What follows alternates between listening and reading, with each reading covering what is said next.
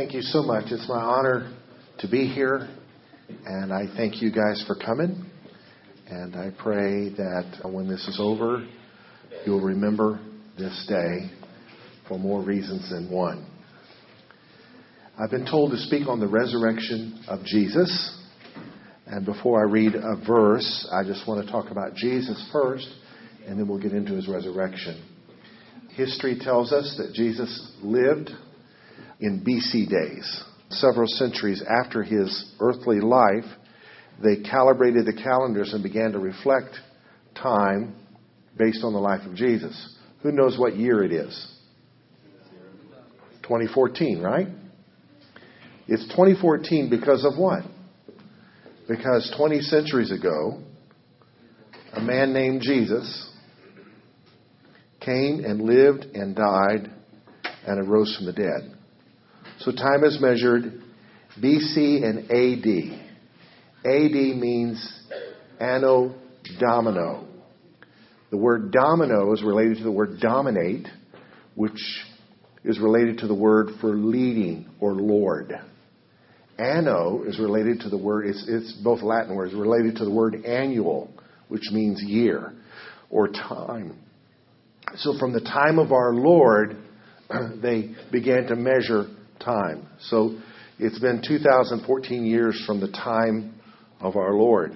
Before the time of our Lord, they determined to measure history backwards before Christ, BC, before Christ. And if it wasn't for Christ, we wouldn't measure time like we do. I mean, the whole world was impacted by his life. And according to people that knew him, they wrote 4 biographies of his life that are included in the Bible. And the books are named after the men that wrote them. Matthew wrote a book. He was one of the 12 disciples. Mark wrote a book. He was a relative of one of the 12 disciples. Luke, he was not one of the 12, but he was one of the followers of Jesus. He was a physician. And John also wrote a book, who was one of the 12 disciples. And in their books, in his biography, you get 4 men's viewpoints of his life. He lived a perfect life, and he was hated for it. He spoke truth without backing down. He had a backbone. He loved hurting people, but he spoke truth in the face of corrupt opposition, and it got him killed. And according to what he said his Father sent him to give his life for the world. So he knew his life would end, but he predicted his resurrection. And this happened, he said, because God loves the world, he gave his only Son so that whoever would believe in his Son would not perish but might have everlasting life. The Son of God, Jesus, did not come to condemn the world, but he came to save the world. The world was already condemned. Who knows about the 10 Commandments? All right, everybody's broke those things. The penalty for breaking those commandments is death. The key word to the Old Testament is the word death. And Jesus came and lived a perfect life, did not break any of God's commandments, and yet he died. And so because he was innocent, he was unworthy of that death. That death was not deserved. His death became a gift to give to people that are worthy of death. It's like maybe you were part of some scenario where you got accused of a crime you didn't commit, and some bad guy's out there in the free world enjoying his life, and you're in here doing time for something you didn't do that somebody else did. That's what Jesus did. He did time for all of us so that through faith in him, we could be free before God to have his free gift of eternal life. So we're going to assume that you have a little bit of understanding that someone named Jesus came and died for our sins. Now I'm going to share why I believe in the resurrection, but first when you go to church, you're going to hear some scriptures read. And this is a letter written to a church in Corinth, Greece, called 1 Corinthians. A man named Paul helped start a church there. And so he wrote them a letter to encourage them.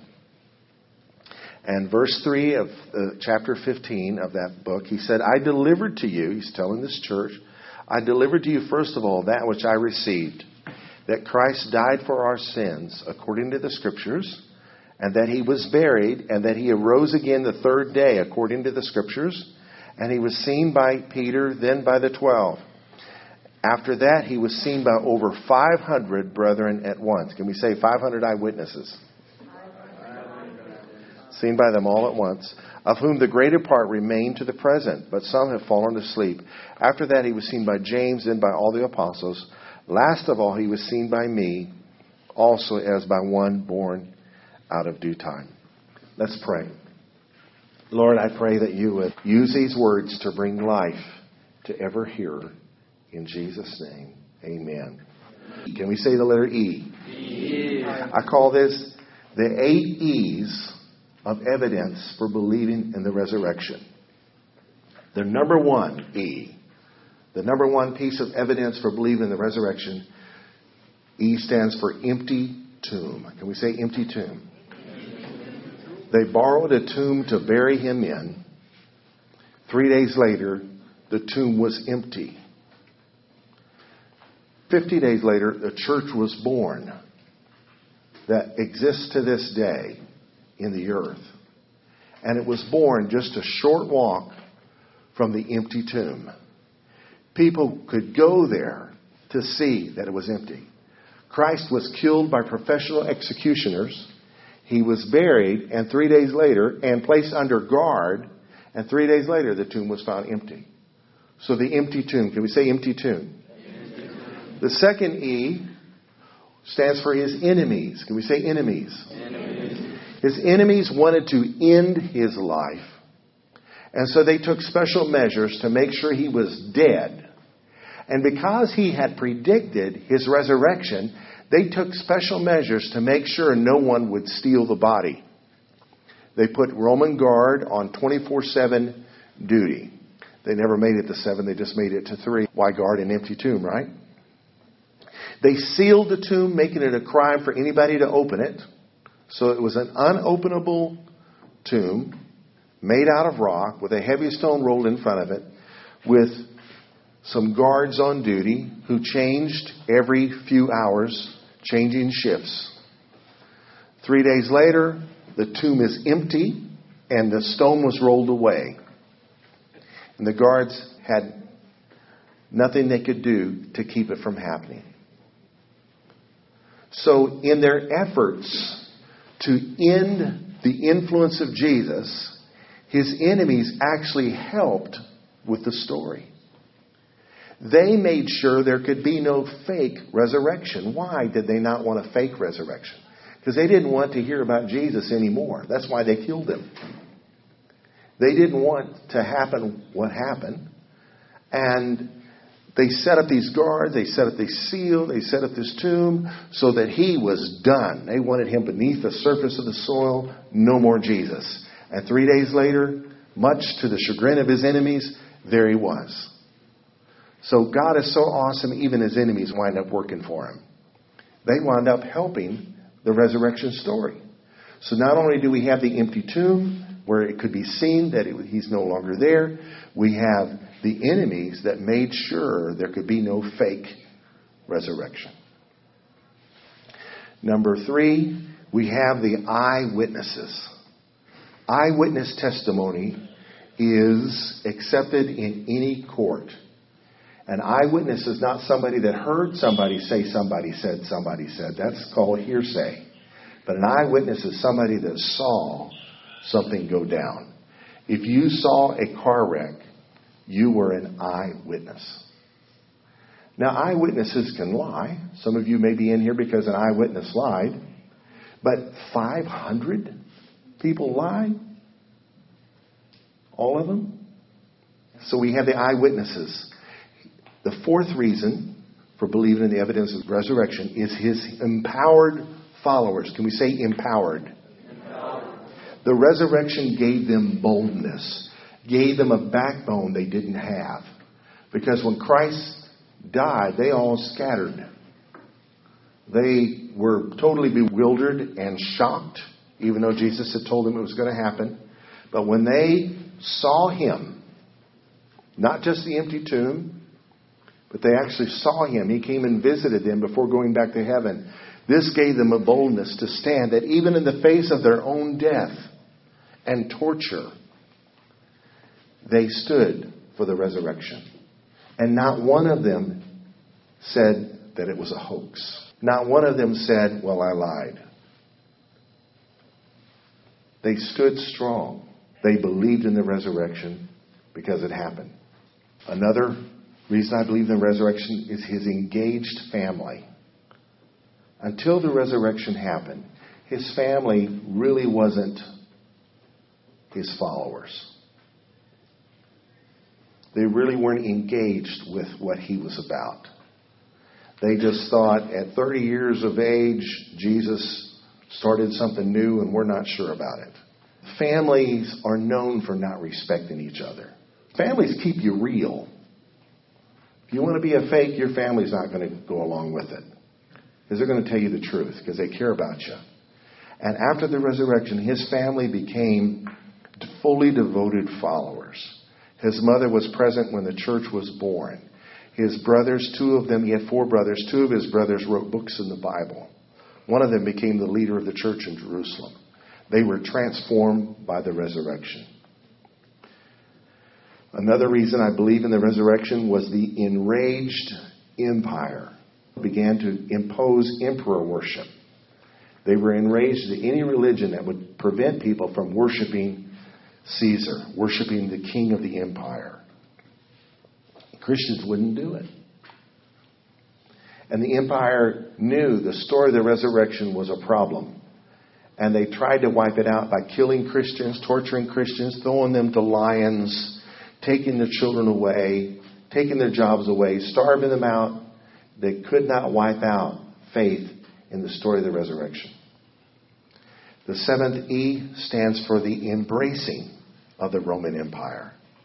After 3 centuries of fighting the resurrection story, the Roman Empire in the 4th century embraced the resurrection story and made Christianity the official religion of the empire. Now that sounds like it's good, but it really wasn't good because forced conversion creates weird stuff. But it certainly gave people relief from the persecution and the torture that was happening. Why did they eventually embrace the story of the resurrection after centuries of trying to fight it? Because they embraced it is when this whole time measurement thing happened. And they counted backwards to the time of the Lord and began to measure time then. And so we have AD as a result of the Roman Empire embracing the story of the resurrection. And finally, I believe in the resurrection because of enduring results. People who believe in the resurrection of Christ are candidates for having their life changed, even today, 20 centuries later. By believing that Jesus died for your sins and that he rose from the dead to be your high priest, your friend, your advocate, your way to heaven. By believing in that, it can change your life. It can wash away your guilt.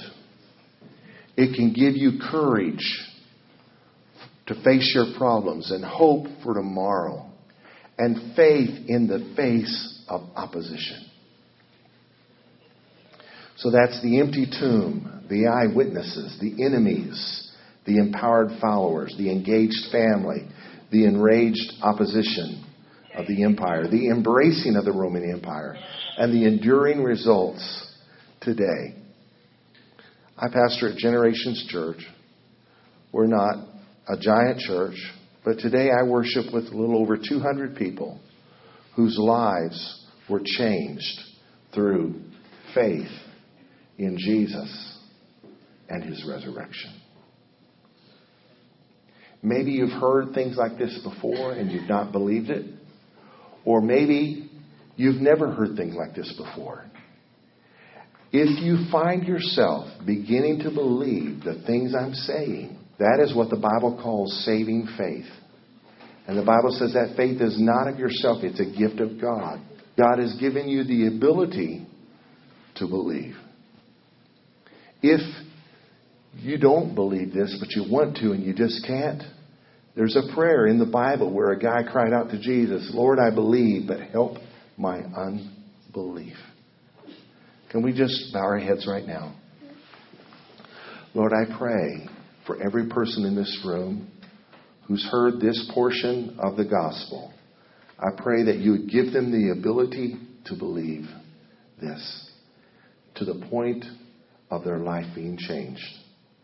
And I pray, Lord, that for those who believe but they have doubts, I pray, Lord, you'd help their unbelief in Jesus' name. If you're here without looking around, not because this is a chicken thing to do, but I want this to be genuine on your part, not because your buddy raised his hand.